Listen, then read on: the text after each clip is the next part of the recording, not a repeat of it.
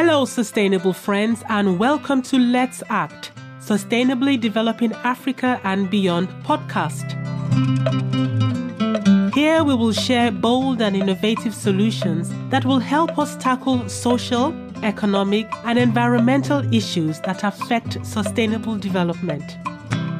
The Let's Act podcast series will amplify voices of people from communities, businesses, academia, civil society organizations, and more, who will share real experiences that will drive development for an Africa we want. My name is Tokumbo, Tokes for short, Ifachiroti, and I am your host. It is time.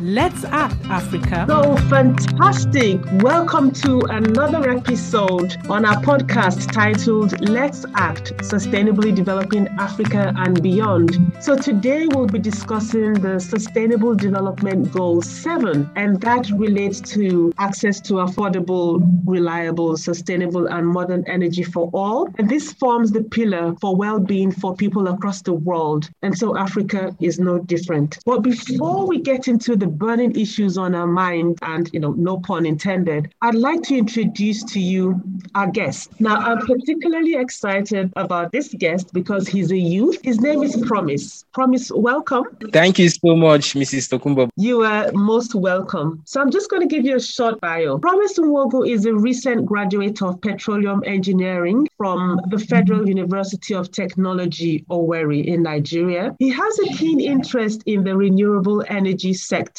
And after seeing the impact that renewable energy is making in the lives of underserved communities in Nigeria, he particularly is passionate about wanting to give us more information about how this affects Nigeria and, most importantly, Africa. Promise is a fellow of the Student Energy Leaders Fellowship and is one of the challenge winners of How to Change the World, where he was tasked at the time with preferring solutions to climate change in Dori, that's in Burkina Faso, a country in West Africa. Promise Nwogu is currently registered in the Oxford School of Climate, where he's learning more about climate change in the global space and how it can be managed or averted, especially at such a time as this. No doubt, as we all know, climate change has become of paramount importance with a dire need to begin to find solutions to combat climate threats to our world. So again, welcome, Promise. Thank you so much. So now let's talk, Promise. We are talking about COP26, and everybody's asking, what does COP26 mean? Tell me, what does it mean to you? Okay, COP26 means Conference of Parties. So the 26th after the COP is because this is the 26th iteration, the 26th meeting. COP actually started in 1995. So from 1995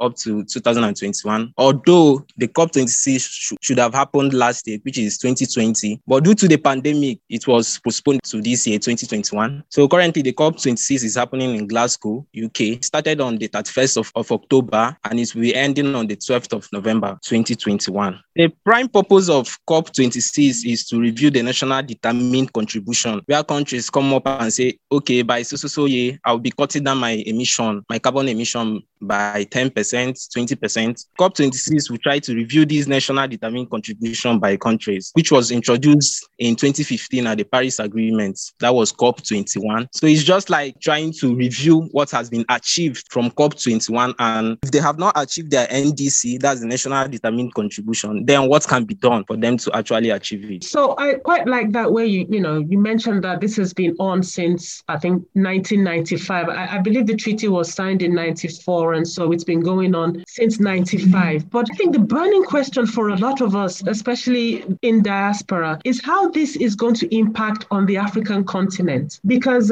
as you know, global warming, there's a lot of thick fog over cities, there's pollution, bushfires everywhere. How do you think Africa is coming to grips with the effect of climate change? I think Africa is actually doing good in my own perspective. To the best of my knowledge, Gambia is the only country that have met its carbon emission targets. So it will also interest you to know that Africa has the lowest access to energy globally. About 40% of COP26 is actually crucial for Africa, considering the fact that fossil fuel dominate the energy mix, the global energy mix. So post COP26, I'm thinking Africa will be like, we can't go on with fossil fuel due to its high carbon emission. So I think COP26 is very crucial. Africa will try to persuade the developed countries to raise finance for deployment of renewable energy across Africa. Okay. So did you say that Africa is doing well or Africa is not doing well in terms of meeting the Sustainable Development Goal 7? I think Africa is doing well, considering the fact that they are the lowest emitter of carbon when you talk about continents. Although I also believe that they can actually do better. Let's say in Nigeria, where I'm based, there is an agency, REA. They are actually doing very, very good. They've deployed renewable energy projects across the country. So in my own perspective, Africa is not doing bad. And that's because we're one of the lowest emitters. Correct. You said REA. What does REA stand for? Rural Electrification Agency. That's the Ministry of Power in Nigeria. Okay. So if I want to home in on the Nigerian context, a lot of homes still use generators. Electricity is not really, if you're looking at the number of homes that have constant electricity, it's really, really minimum. I don't have the stats, but I know there's a huge reliance on generators. I also know that a lot of people are moving into the solar panel space. Could you shed more light on what energy, modern energy means to Nigeria and to Nigerians? Energy is a necessity in life, from being able to light up your homes, moving from one place to another, to cooking our meals. That's how important energy is to each and every one of us. I will give you a short story. During the hot season, because where I come from, I'm sorry to say this, I come from an energy poor community. So during the hot season, my family are left with two options, which are we either sleep outside the house, which is not wise considering the fact that there is no fence around the house. So security is not wise to sleep outside, or we sleep inside and administer the sprinkle and sleep method. So the sprinkle and sleep method is a process where you get cold water, because obviously in the hot season you'll be feeling hot. So we just sprinkle the cold water. 2 minutes you can sleep. So once you sleep during that few minutes and the water dries up, you start feeling hot. So you need to wake up again, sprinkle that water. That will show you how important energy is to our daily lives. Yes. So if energy is that important, then how come, again, I'm just looking at Nigeria as an example. What do you think the lack of constant energy or constant electricity, how do you think that affects the development of Nigeria? I think it affects 50% because everything we do is determined by energy.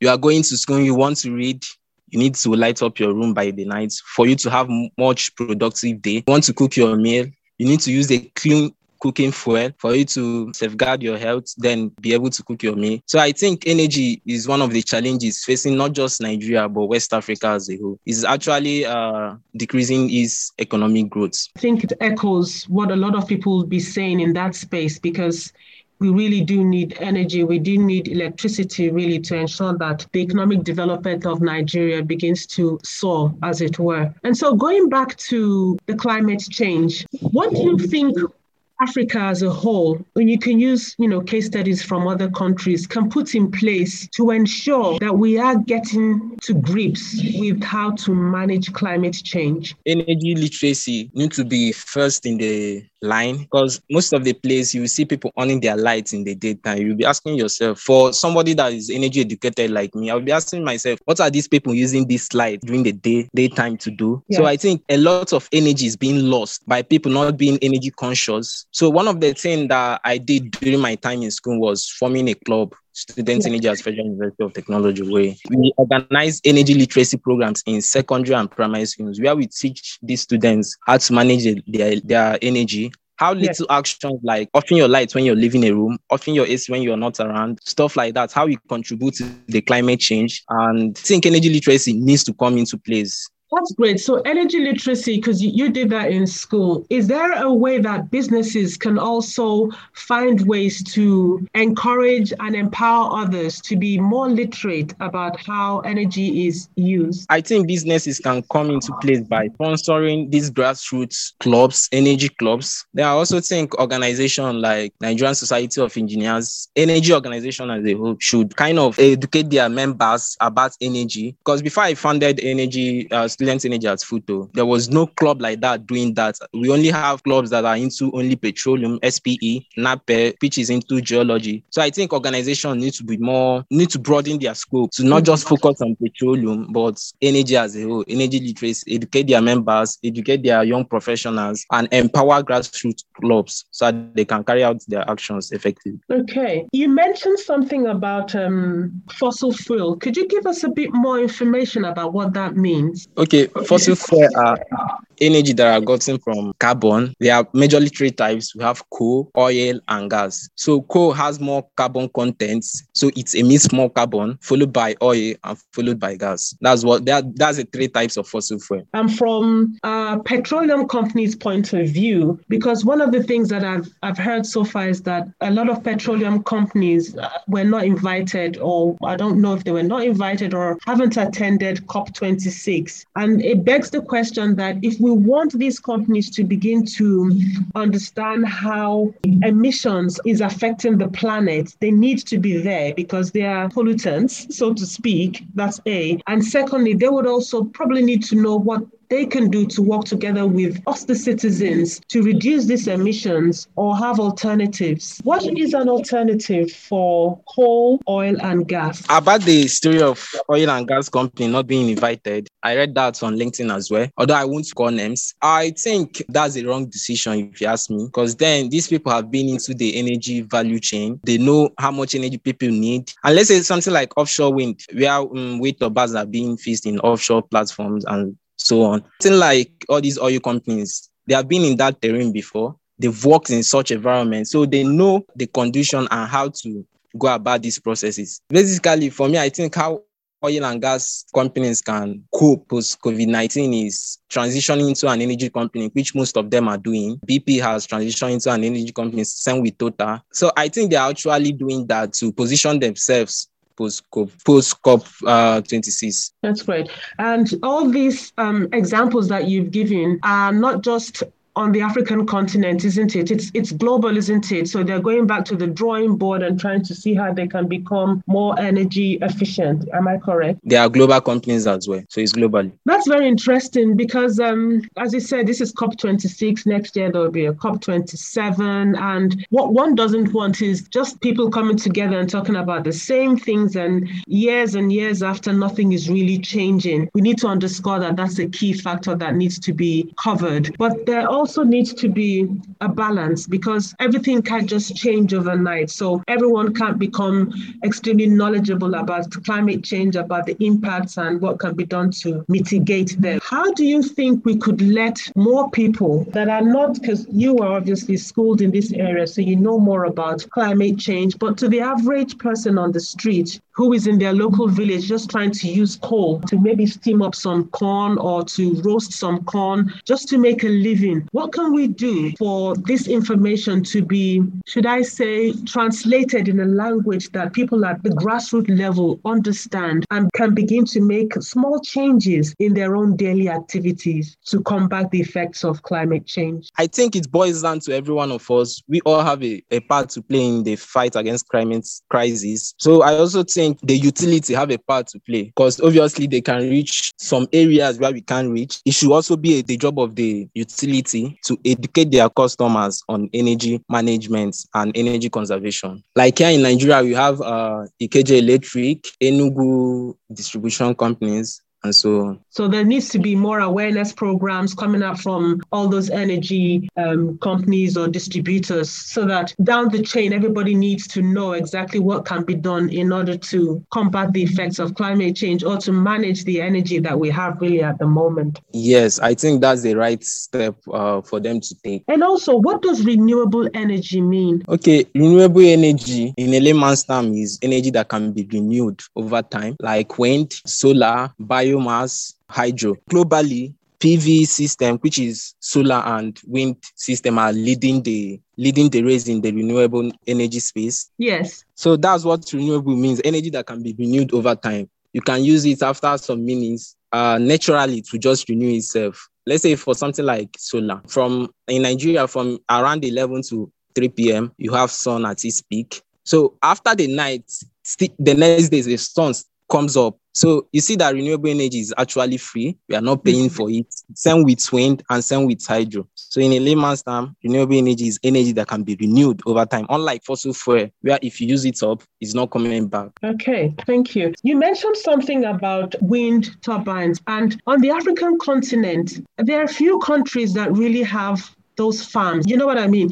Yeah, wind blade. What do they call them? Blade. Turbine blade. Turbine blades. I'm not sure if I saw one in Kenya, but I haven't really, and I'm sure there must be some in South Africa, but I haven't really seen many across other countries. Are you aware of these wind turbines in other countries on the continent? I think Nigeria has a wind turbine project planned for Taraba State, although I'm not sure it has been started. But to the best of my knowledge, there is a project in Taraba State, a wind turbine project. In Africa, the growth of wind turbine is very, very small compared to PV system. Okay, all right. You also mentioned hydro. We have a lot of water, especially on the continent. To the best of my knowledge, I think majority of Africa's energy comes from hydro. Okay. Hydro is also not environmentally friendly to fishes, because then you have to build a dam, increase the force of the water and stuff like that. So it's actually destroying the water bodies. Basically, for Africa, we are actually using hydro. Why can't we use that hydro to generate enough or constant power in Africa or Nigeria, to be precise? If you ask me, I would say maybe it's due to government. Most of Nigeria electricity are gotten from thermal engines that uses gases. And most of these gases, if not all, are imported gases. I think I read somewhere, maybe it's on your LinkedIn page, where you talked about having to use solar lamp. Okay, in my school, I usually stay off campus. That's outside the school premises. Yeah. So we can stay for like 6 months without electricity. So for some students that are financially okay, you have to rely on your diesel or petroleum generators to power up your room. Because obviously, as a student, you need to read during the night. And this is actually not cost effective for students, because an average student in Federal University of Technology gets about 15,000 naira monthly allowance. So if you calculate your fuel consumption, you're spending up to 10,000 naira in a month, left only with 5,000 for feeding and maybe small minor expenses in school. So energy poverty is actually ripping the hearts of Nigeria, Africa as a whole, and it's actually killing its future, because obviously the youths are the future. So if it's killing the youth, it's killing the future of a country or a continent. That's how bad energy poverty is. So with energy poverty, what can we do to alleviate energy poverty? What can we put in place to ensure that this is reduced or even eradicated if possible? I feel there are so many things we can do to eradicate energy poverty. Obviously, electrification of communities is one way of doing that, which the REA, the Rural Electrification Agency, are actually doing, electrifying rural communities. Then I also think that we need to speed up our processes, like refineries. Sorry, I know we are in a decade. We are trying to reduce our emission, but then gas, which has less carbon content, emits less. Obviously, we can't rely 100% on renewable. That's the truth. So I feel like we need to up our game in our refineries, refine more fossil fuel, so we can have enough gas that can go around. Because if I'm not wrong, the thermal plant in Nigeria is working like 50%. So the other 50% is not working. Why? Some of the problems are due to lack of gas in the country. They don't have gas to power their thermal plants. So I think there are a lot of things to do. Electrify the rural communities, up our game in refinery capacity. I think we can start with these two for now. Okay, and that will definitely begin to make a difference, not only in Nigeria, but also on the African continent, because I think the issues are actually similar across board. They're actually similar because 90% of Africans have an experience of energy poverty. So before we wrap up, tell me about what you did in Burkina Faso. I know you are a member or a fellow, really, student of the Energy Leaders Fellowship, and you won a challenge there, on how to change the world. What was that about? Okay, How to Change the World is a training program being organized by a Canadian organization where they invite recent graduates and final year students to train them on how to solve global challenges. So my team was tasked with providing solution for Dori in Burkina Faso. So during our research, we noticed that yes, there are some solar cooking stoves in Burkina Faso, but because the major problem causing climate change in Burkina Faso from our research are cooking. So they cut down their woods, use it for cooking. Mm-hmm. So we found out that yes, some organizations are doing some energy project in Dori, Burkina Faso, giving them cooking stoves. But some of them find it hard to use this cooking stove. They are not educated enough how to use it. So what we propose for Burkina Faso is a train-the-trainer program. Yes. Where women will be trained on how to use this cooking gas. After some time, they are being satisfied as a trainer.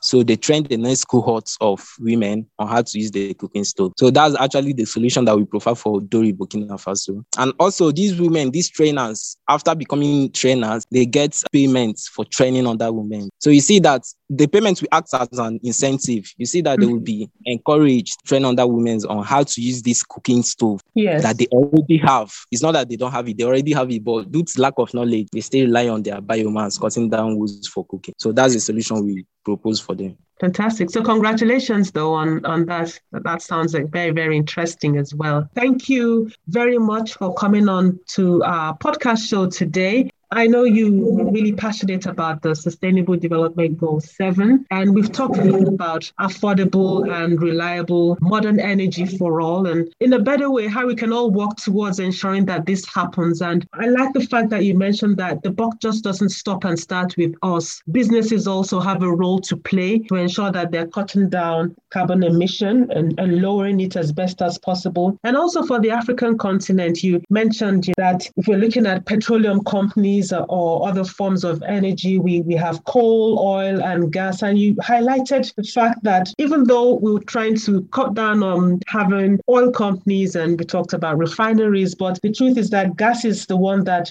produces less carbon. And so we have to get a balance. But education and empowerment and knowledge by utility companies or distributors of energy, the buck starts and stops with them to a large extent, because they also need to ensure that they cascade information to the chain below them about what to do to manage emissions and what to do to tackle them, wherever they find themselves. I found that particularly interesting. I also found interesting when you talked about the wind turbines that we have one in Nigeria. There's one in Nigeria, Taraba State. I'm not sure if it's functional yet, but it's something that is being looked at. And across the world, a lot of countries do have offshore wind strategies in place. I'd like to probably get your final thought on COP26 will soon end. Everybody's going to go back to their countries. What would you like to see happen in Africa moving forward? Moving forward, what I would love to see in Africa is about the developed countries fulfilling their pledge. There's $100 billion annual pledge by the developed countries to Africa. So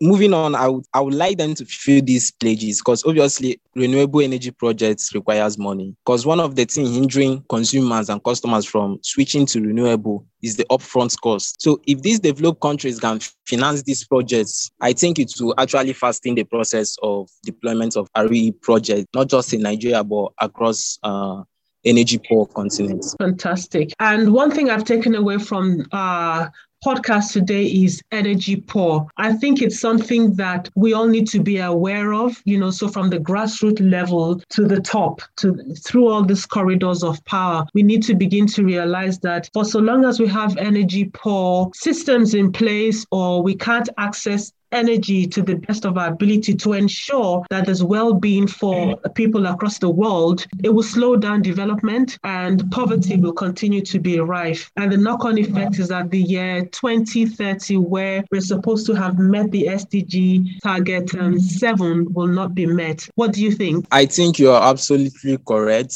With the level of energy poverty in Africa, we need to fasten up the electrification process. Otherwise, if we continue with the rate we are going, I'm sorry, it's impossible to meet SDG 7 by 2030. So on that note, Promise, that's a clarion call for all of us to work on. And I hope all the powers that be too are doing as best as they can. And it's my intention that our podcast goes as far and wide as possible. Thank you so much, Promise, for coming on our podcast. And like I said earlier on, you are a youth. You have your ears to the ground. You have a lot of experiences which you've shared with us. And and some that are on your LinkedIn profile as well. And I know you do a lot in your school to sound the clarion call for the need for us to have access to affordable, reliable, sustainable, and modern energy for all. Do have a good day, and thank you for coming on. Thank you so much, Mrs. Tokumbo, for hosting me, and enjoy the rest of your day. And you too. Bye-bye. Bye. Thank you, sustainable friends, for tuning into today's episode. And we hope you feel empowered and ready to develop economic, environmental, and social solutions that will bring about positive change in your communities for a better Africa and beyond. By the way, you don't have to wait until the next episode to chat with me. Check us out on Twitter, Instagram, and Facebook at Let's Act Africa, and tell me one thing this episode has convinced you to start doing. Also, if you found this episode insightful, please make sure you leave a rating, subscribe to our show, and share with others who you think can implement solutions in Africa and beyond. Remember, we're all in this together. Until next time, let's act, Africa.